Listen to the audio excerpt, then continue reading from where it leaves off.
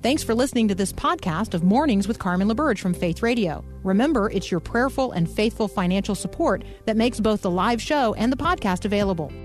I have the privilege to honor God and bless all that He has for me to do because of how richly blessed I have been. Nothing more than that. I have never known a day with hunger. I have never had a day where all of my needs have not been met. And there are many places on the globe that have no concept of what that is. And so if I can be just a small token of what God is doing through Faith Radio, through His ministry around the globe, whatever that ministry is, I am richly blessed to be able to be a small piece, just a tiny penny in what He's pouring out over the world. God speaks to me all the time, and I find sometimes I want to dig in my heels. I want to say, God, my day is so busy. How could you ask me to do one more thing? When really, the things my day was busy with were not God's things, but my things. So I love the gentle nudges that Faith Radio gives me every single day to be focused more on His ministry than on my own personal needs and wants. And I'm so thankful that when He calls me to do something, I know that it is not in my time. So I love how God orchestrates all things that we are to do. And our only portion of that is, will we answer the call or will we be reluctant in His request? So how are we going to answer the call of God, or are we going to be resistant to His request? I mean, that is a good question. Do you feel the Holy Spirit nudging you? And if so, how are you responding? We're inviting you to participate in the support of this ministry. You do so by texting the word GIVE to 877-933-2484 or online at myfaithradio.com. But it really isn't about our nudging you. It's about you responding to the Holy Spirit nudging. I love the way Kim talks about God orchestrating His plans and that we each get to play a part. So how is it that you and I are serving as instruments of God's grace? One small part, which got me thinking, which part are you? Which part am I?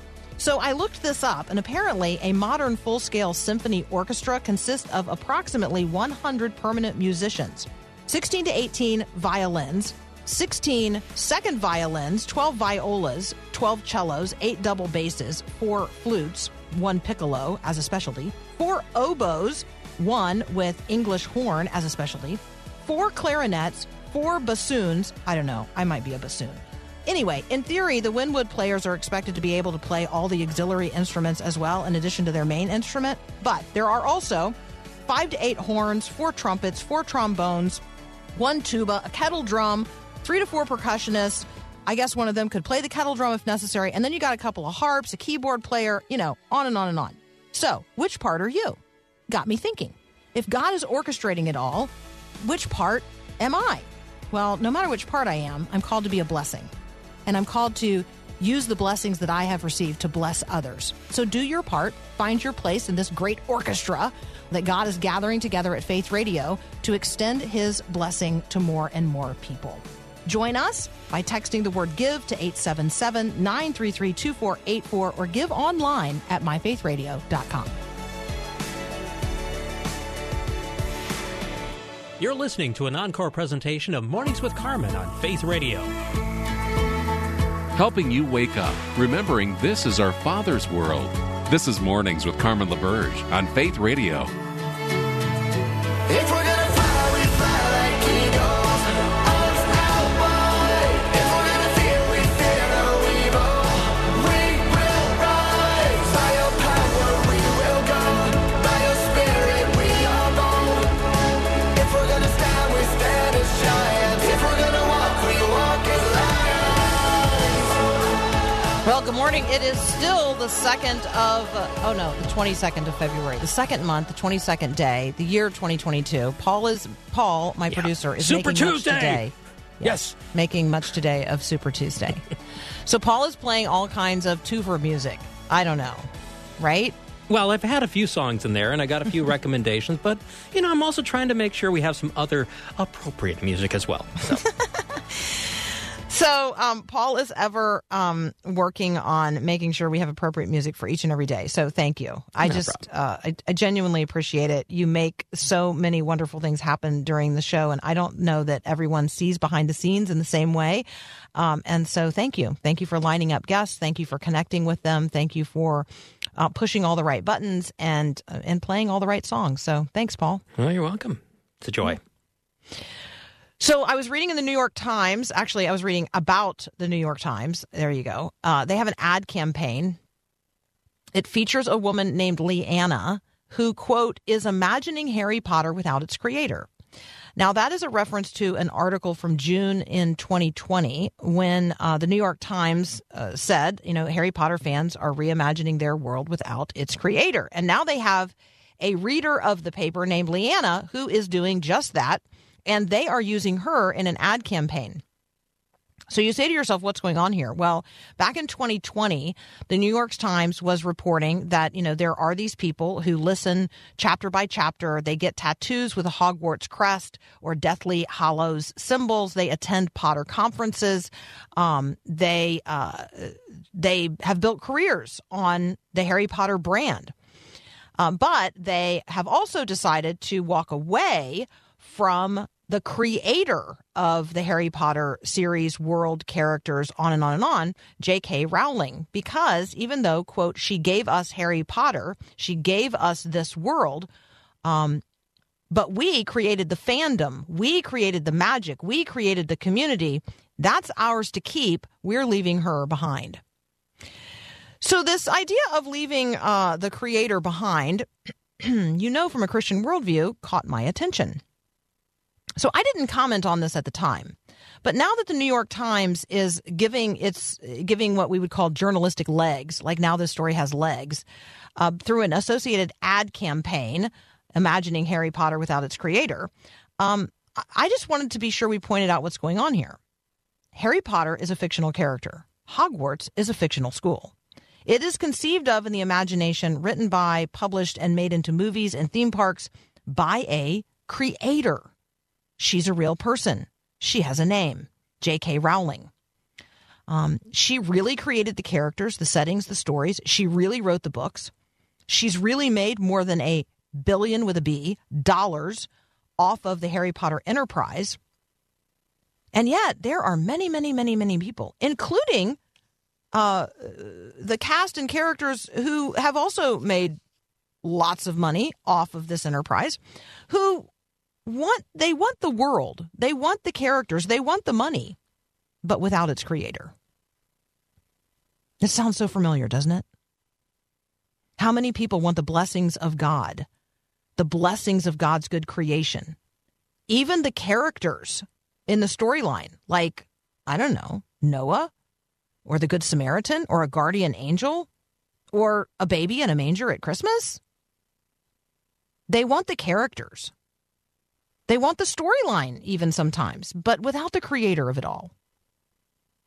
How many people want to imagine that they're going to heaven, even though they're canceling the King of Heaven himself? If you've been tempted to imagine that life could be rightly lived without a relationship with the creator of it, then you have done precisely the same thing that Liana has done, imagining Harry Potter without its creator. You have literally lost the plot of the author of life itself. If you are imagining life can be rightly lived without a relationship to life's creator. So I invite you today to reconsider the redemptive narrative of human history. Read the original story. Get to know the author of life itself.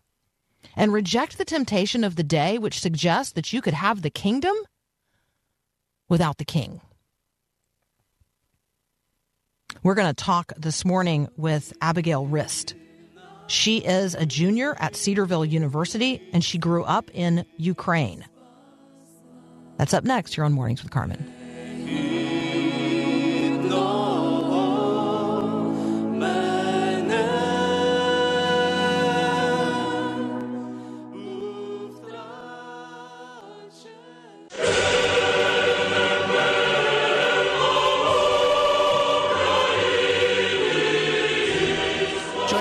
now Abigail Rist. She is a student at Cedarville University, daughter of Ukrainian missionaries, and it is her home country. Abigail, welcome to Mornings with Carmen. Good morning. Good morning. Thank you so much for being here. I just want to start with an acknowledgement that along with everyone else, I'm praying for your family, the people of Ukraine, and we can scarcely imagine what you're feeling. But thank you so much for joining us as a sister in Christ this morning. Yeah, thank you. Thank you for your prayers. Absolutely. You grew up in Ukraine. Let's just talk for a moment about your family. Your parents are missionaries in Ukraine. Are they there now? My family moved back permanently to the U.S. about a year ago, but they served as missionaries in Ukraine for 21 years. They moved over when I was 4 months old. So it really is your home. You certainly lived, much more of your life in Ukraine than you have here in the States as a student at Cedarville. When you read the headlines, when you see on social media and in the media writ large what's happening in Ukraine, can you just talk about what you're feeling and how you're thinking about what's happening there? It's very difficult. It's very difficult waking up every morning and knowing that Ukraine is 7 hours ahead. And so you don't know what's happened in the day, what's happened already. I wake up and read the headlines and sometimes my stomach just sinks to the floor. It's hard to believe that the country I call home is going through such turmoil. When we, when we hear and read, Vladimir Putin of Russia saying that these parts of Ukraine have declared their independence and he's, supportive of that and sending in quote unquote Russian peacekeepers into those regions. Would you give us a little geography lesson? I mean, one of the failures, frankly, of the American educational process is we don't really learn much geography, and we certainly don't learn much history outside of our own. So can you give us a little geography lesson about what Putin is talking about? Mm-hmm. The two areas that Putin has declared as independent regions are the Donetsk, Luhansk areas. They're the easternmost portions of Ukraine. They're basically the equivalent to some sort of state. Each of them is some sort of state. Both of those regions are very rich in coal mining and have historically had a lot of ethnic Russians or has been very rich in speaking the Russian language. Okay, let's talk about language for a moment. What is your native tongue? What language do you most comfortably speak? It would be a mix of Ukrainian and English. I grew up in Ukrainian school, so the only time I spoke English as a little girl was when I was talking with my parents. But now that I'm studying at university in English, English tends to be easier for me. Mm-hmm. Would you, Abigail, would you pray in Ukrainian for people who are listening right now, for whom that is their heart language? I feel like a prayer out of your heart for people whose native tongue is Ukrainian, who might be listening right now, just might be a real blessing for you to pray us into this very brief break that we need to take. So would you do that? Just offer up a prayer for those who are listening right now whose heart language is Ukrainian. Yes. Боже, я дуже молю за Україну. Боже, я молю, щоб ти дав мир людям, щоб ти дав сили людям, щоб люди тебе бачили, щоб люди тебе сильно любили, сильно служили. Боже, щоб ти був над всією зараз, щоб і ти і Росію благословив, і Україну благословив. Боже, дай спокій, дай мир Україні. Амінь. Amen. We're talking with Abigail Rist. She is a student at Cedarville University. She's the daughter of Ukrainian missionaries and spent her life there from the time that she was 4 months old until she came to the States to go to school. We're going to continue our conversation in just a moment. You're listening to Mornings with Carmen. This is Faith Radio.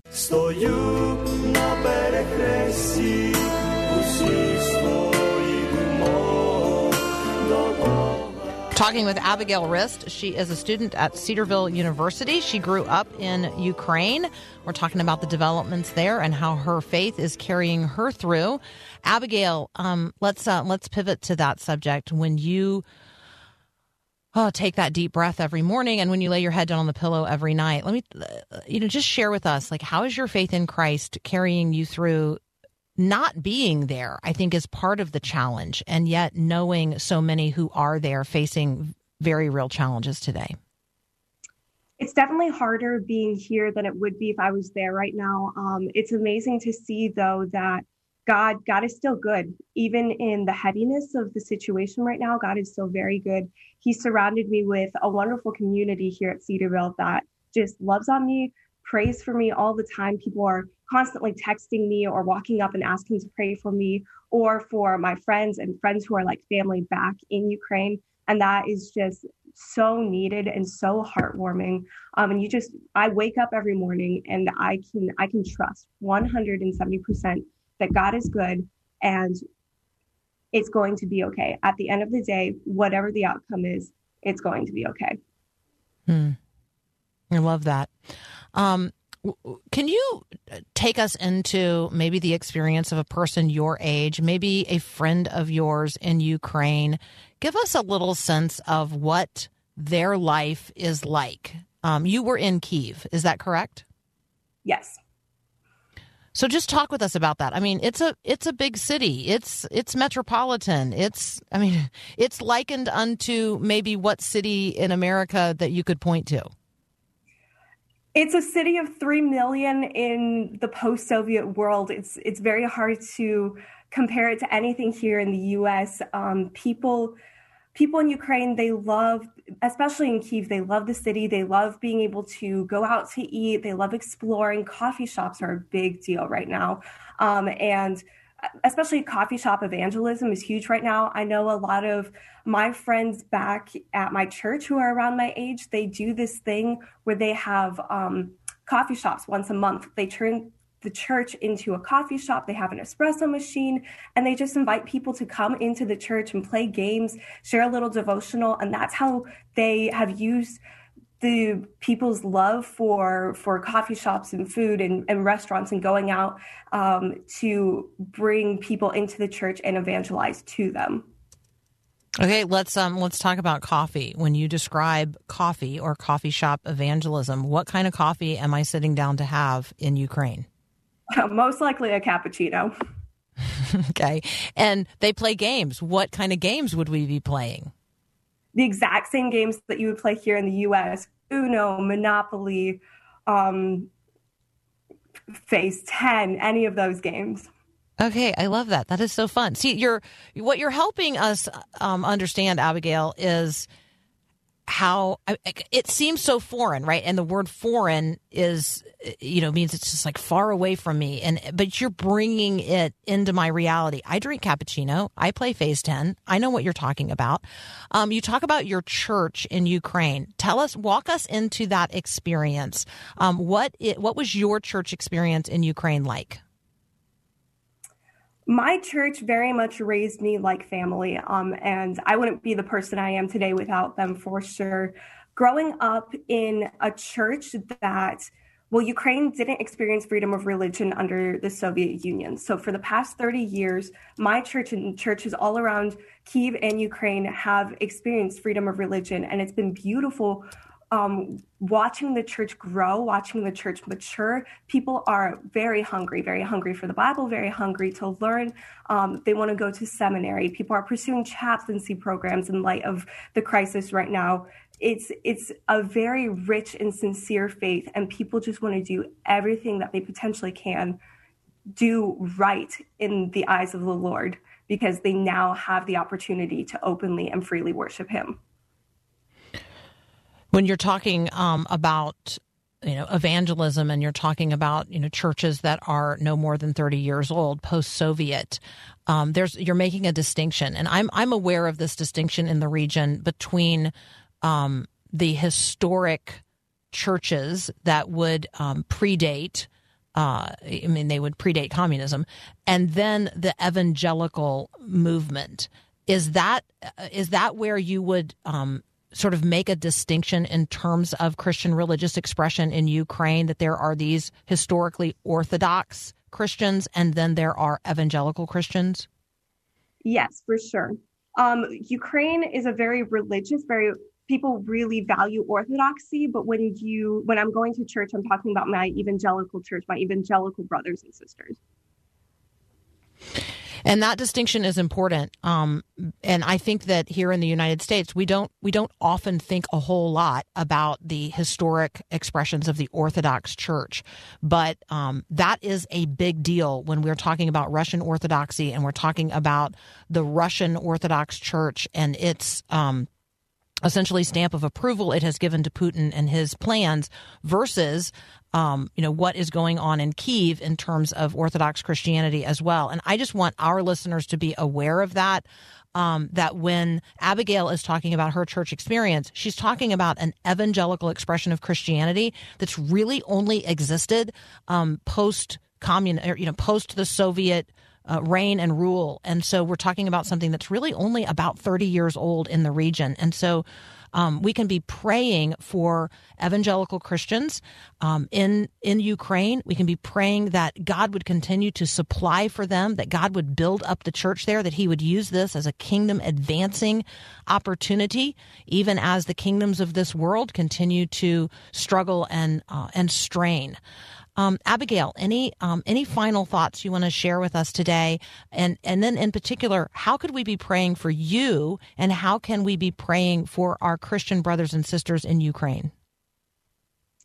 I think one of the biggest ways we can be praying for our brothers and sisters back in Ukraine is people are still walking through very strict COVID regulations. And so it's very hard for churches to gather right now, churches to do any sort of evangelism, do any sort of gatherings. And so you're facing a very strict COVID shutdown in the region. And then you're also faced with 100,000 plus troops on the border, and people don't know what their life is going to look like maybe next week. And so people are seeking something, and that's something they're seeking.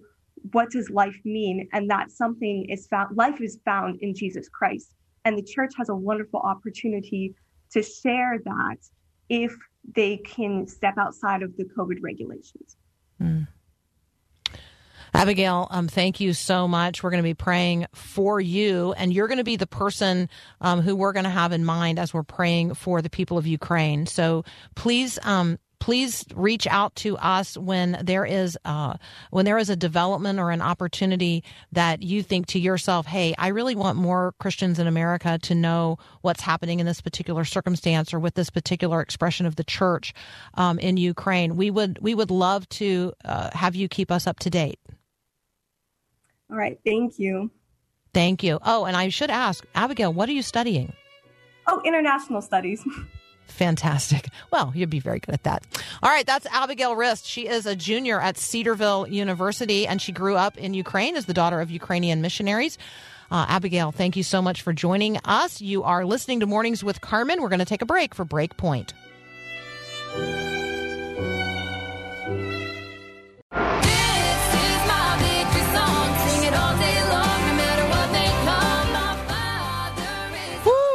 All right. Our Father is on the throne. When we think about the way we pray, Our Father who art in heaven, when we think about the way we are the family of faith around the world, when we think about the intimacy to which we are connected, when we think about Jesus's answer to those who say, hey, your mom and your brothers, they're at the door. And Jesus looks around and says, these are my mother and my brothers, those who do the will of the Father in heaven. I want you to just consider for a moment the family of faith. I want you to consider your own adoption into the family of faith through Jesus Christ, our Savior and our Lord. He is our older brother in this way. We are heirs to the kingdom of heaven because of him. We are adopted into the family of faith. We are engrafted into the promises made by God first to the Jews, his chosen people. We are a royal priesthood. We are the people of God. We are the family of faith through adoption. Now, I want you to just consider for just a moment that 5.2 million children around the world lost a primary or secondary caregiver to COVID-19. As the rest of us are returning to quote-unquote normal, these kids have no normal to which they can return. And so we're going to have a conversation with Jed Medefend from the Christian Alliance for Orphans about the status of children around the world orphaned by COVID and how the church can respond. That's up next here on Mornings with Carmen.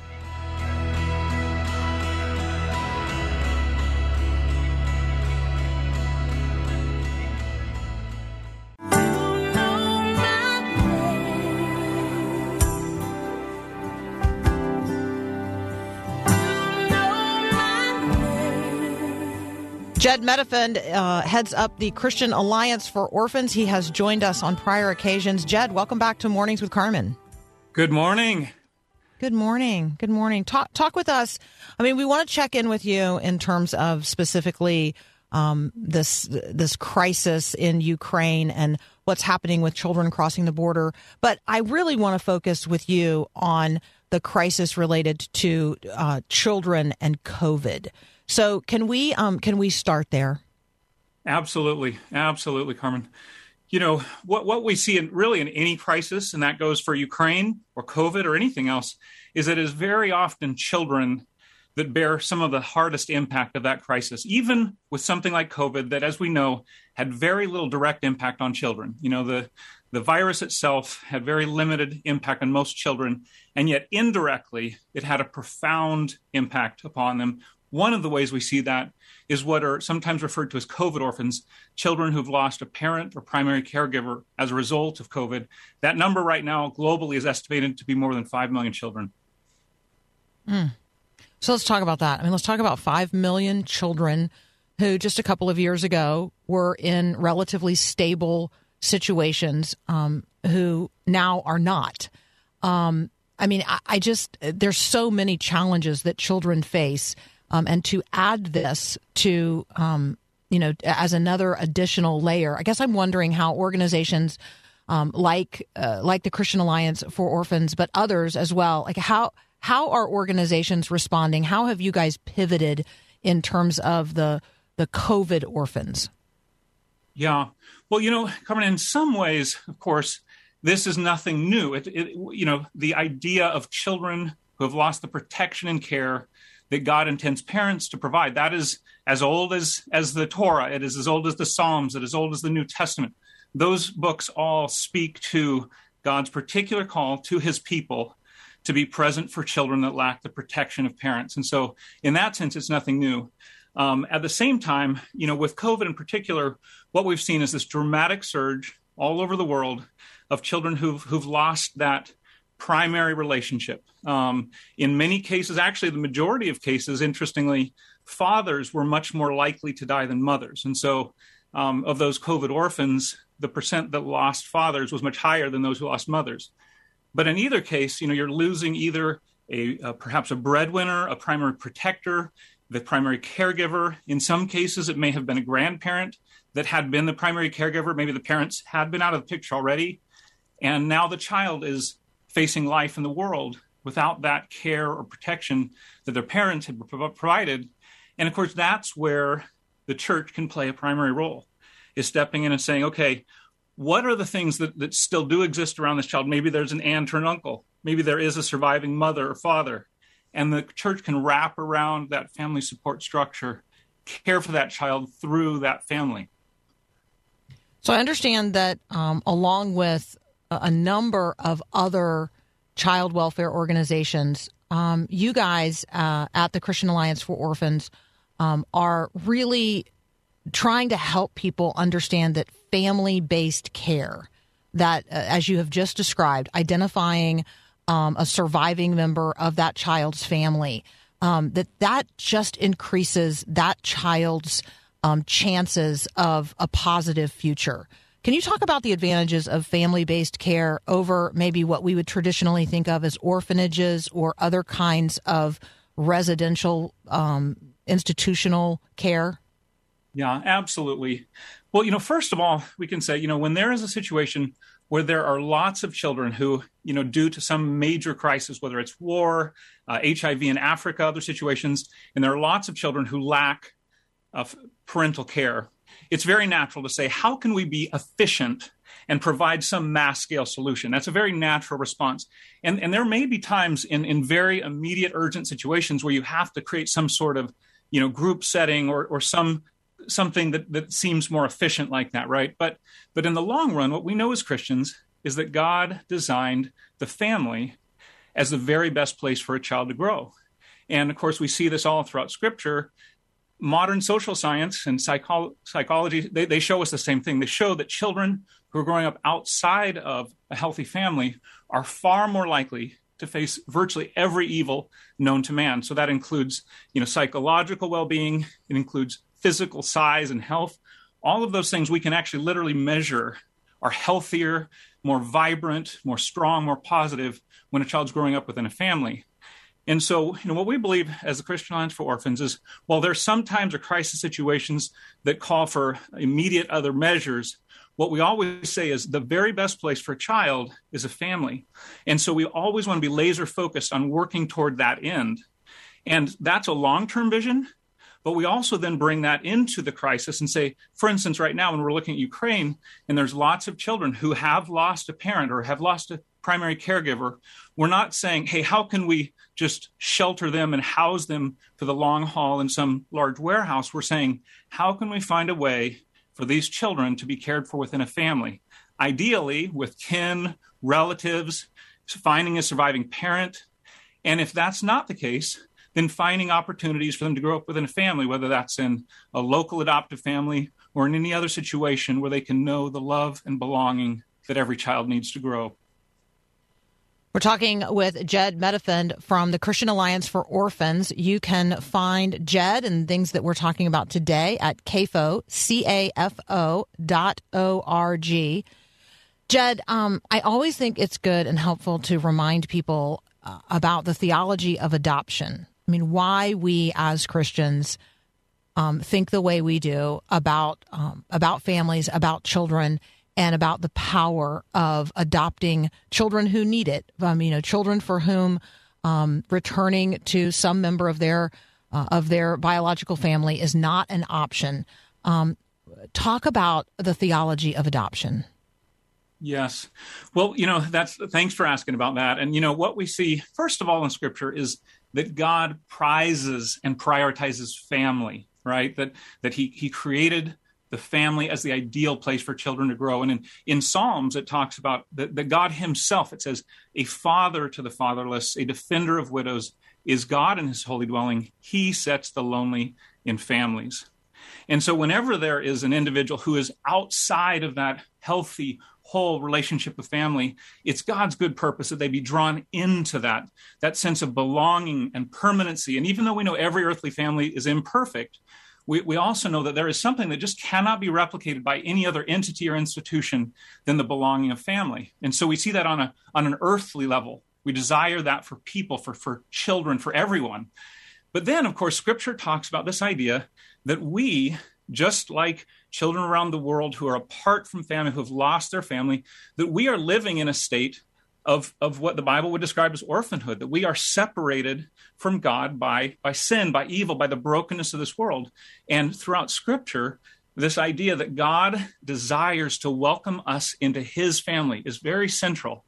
It describes that he has adopted us, that he has given us his family name, that he has given us not just an identity, but even full inheritance rights, which, in some ways seems kind of strange or mercenary, but particularly in many parts of the world where when a child is brought into a home, maybe they're cared for, but they're often seen as household help. They're second-class citizens. There's the children, and then there's the kids that have been brought in. And what the Bible describes is that when we are brought into God's family, we have full identity and full inheritance rights. We are all in. And it is such a beautiful picture, of course, that in this world, in the physical side of things, when there is a child who has lost their parents and there truly is no hope of returning to a biological family, that God invites his people to be a part of that, of mirroring the love of their Heavenly Father by welcoming children into their own families through the mystery and beauty of adoption.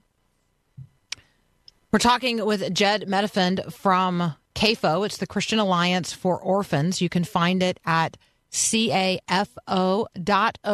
We're going to take a very brief pause. When we come back, I'm going to ask Jed specifically about what's going on with orphans and unattended children and children who are just showing up at the borders of Ukraine by themselves. So how is the world responding? How can you as a Christian respond? How can your church respond? What can we do to support a bright future for children around the world? That's up next here on Mornings with Carmen.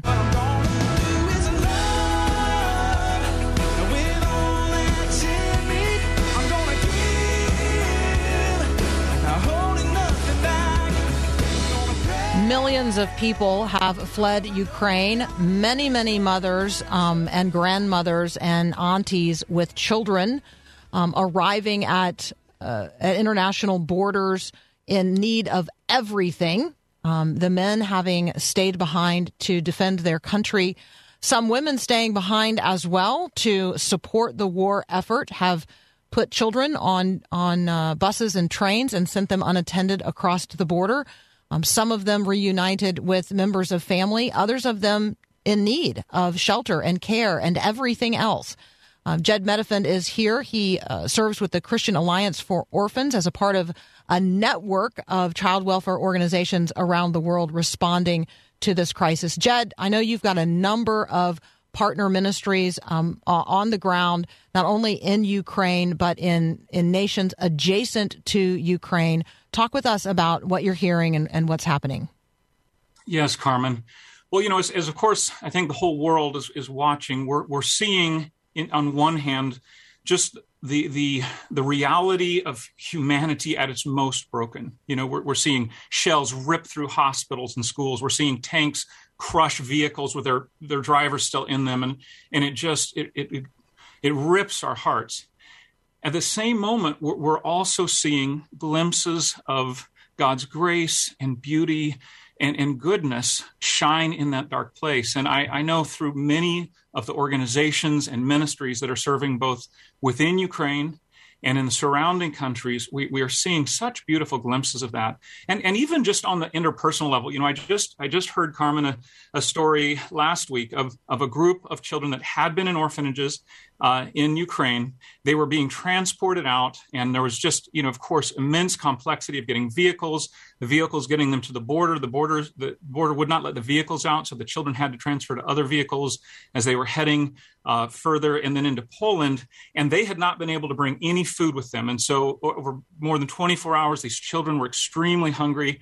And the buses stopped at a restaurant to try to get a little bit of food and some other items that they really needed. And when the workers at this restaurant heard about this, they all just began to bring food out of the restaurant, giving it to them at no cost. Some of them went home to their own homes and started getting supplies, coats and jackets and toilet paper and just all these things. And you just, alongside the twistedness and brokenness of the world, you also see grace and beauty. And these things are just flowing together constantly there in Ukraine and in the countries around it. So when you think about this in terms of global development of the conversation about children in crisis, children in need, families that are desperate for help, it's fair to say I've never seen anything like this, but you've seen more than I've seen and have paid attention to this. Have you or your member organizations ever seen anything like this? And if so, can you give us some of those parallel situations? Well, every situation, every individual human story, right, is its own unique tragedy. And certainly we can look at historical parallels. I think there's even, parallels to World War I, and there's parallels to the lead up to World War II. And so I think there's certainly historical moments where we've seen profound brokenness on this scale, perhaps even bigger. But in terms of this tragedy right now, I think it is new for anyone who has lived over the last 30, 40 years in the West, and just kind of assumed that we were past these things, right? And these, I have spent a fair amount of time in Ukraine, and it is so gripping to see roads that you have driven on and schools that you've been in ripped apart. And you always kind of imagine it's going to be in some far off place. And then you realize, no, this capacity for evil and the profound brokenness of humanity, this is around every one of us. This is in every one of us in some degree. And yet, at the same time, there is such potential for God's people to bring healing in it. And I'll tell you, Carmen, alongside that hurt and the anguish, there are so many organizations, many of them, of course, that I get to interact with every day through the Christian Alliance for Orphans, that are bringing food and immediate relief, that are on the borders, receiving children, seeking to reunify children with family or relatives, seeking those things out. If that's not possible in the immediate term, finding healthy, safe places for these children to be for the foreseeable future, and then planning a course to seek out those families and reunite. And so, again, you just see this juxtaposition of the world at its most broken, and yet the grace and goodness of God through his people. Can we pivot here back towards home? Because there may be folks listening right now who are saying, you know what, if there were a kid that needed this in my own community, in my own state, I think I would want to do something. Talk a little bit about kids aging out of the system, the need for the family of faith to become forever families for kids here in the United States. Thanks for asking about that, Carmen. Yes. Because I think all of us, as we see what's happening in Ukraine, something pricks our hearts, right? And we just feel angry and we feel anguish and we want to do something. And I think that's a God-given response. It is, I think, mirroring the Spirit of God himself, who looks at that brokenness and he feels angered by evil and the way people hurt each other, and he longs to bring response and help. And we can do that in Ukraine and surrounding countries by giving financially and by praying, by supporting good work there. But we can also take that feeling that's been woken in us and live it out right in our own neighborhoods. Because this very moment, even as we watch the TV about what's happened in Ukraine, there are kids growing up apart from safe, healthy family here in the United States, in the U.S. foster system. And for some, they just need a temporary home through foster care with the hope that their biological family can be reunited. And that's something we could support and be a part of and help with. And there's other kids who are what are known as waiting children. They need new families through adoption. And as you alluded to, Carmen, some of those kids every year, somewhere around 20,000 of them, age out into adulthood without any prospect of a permanent family, no place to call when they're going through a crisis, no place to go home to for Christmas or for Thanksgiving. And the church can be that for these kids. We can step into their lives, whether that's through adoption or becoming a mentor or just a permanent relationship that is the place where they can go home for Christmas and holidays and call when they're going through a crisis. This is such a wonderful way that every one of us can respond to these feelings we're having when we see the crises around the globe. Jed, as always, thank you so much. It's so important, not only that we understand who we are as the adopted children of God, but extending that grace and mercy to those in need of tangible family, like real family. And so thank you for what you do at the Christian Alliance for Orphans. Thank you so much for bringing us the stories today and hopefully inspiring us to consider how we might respond either to this challenge of children in Ukraine and now in the nation's perimeter of Ukraine, but then also just the orphan crisis around the world. So many children in need of so much today. How will you help? How is God pricking your conscience today to live a little more simply, that one of these might simply live? Jed, thank you as always so much for joining us on Mornings with Carmen. Thank you for the opportunity, Carmen. Absolutely. You're listening to Mornings with Carmen. I'm Carmen LaBerge, and this is Faith Radio.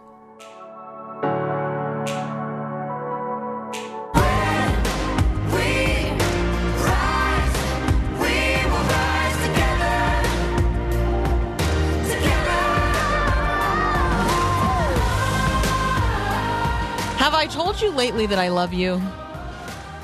Have I told you lately that God loves you? That's way more important, actually. Way more important. Do you know that? Do you receive that? Do you live in that reality? God loves you. God loves you. Delights his heart to hear your voice. So don't you just imagine for a moment that your phone rings and you pick it up and you answer it because, you have to think back to the days when we couldn't look down at the screen and see who it was and decide whether or not we were going to answer it. You just answered it, right? You just answered the phone because it rang. And you were curious to know who was there.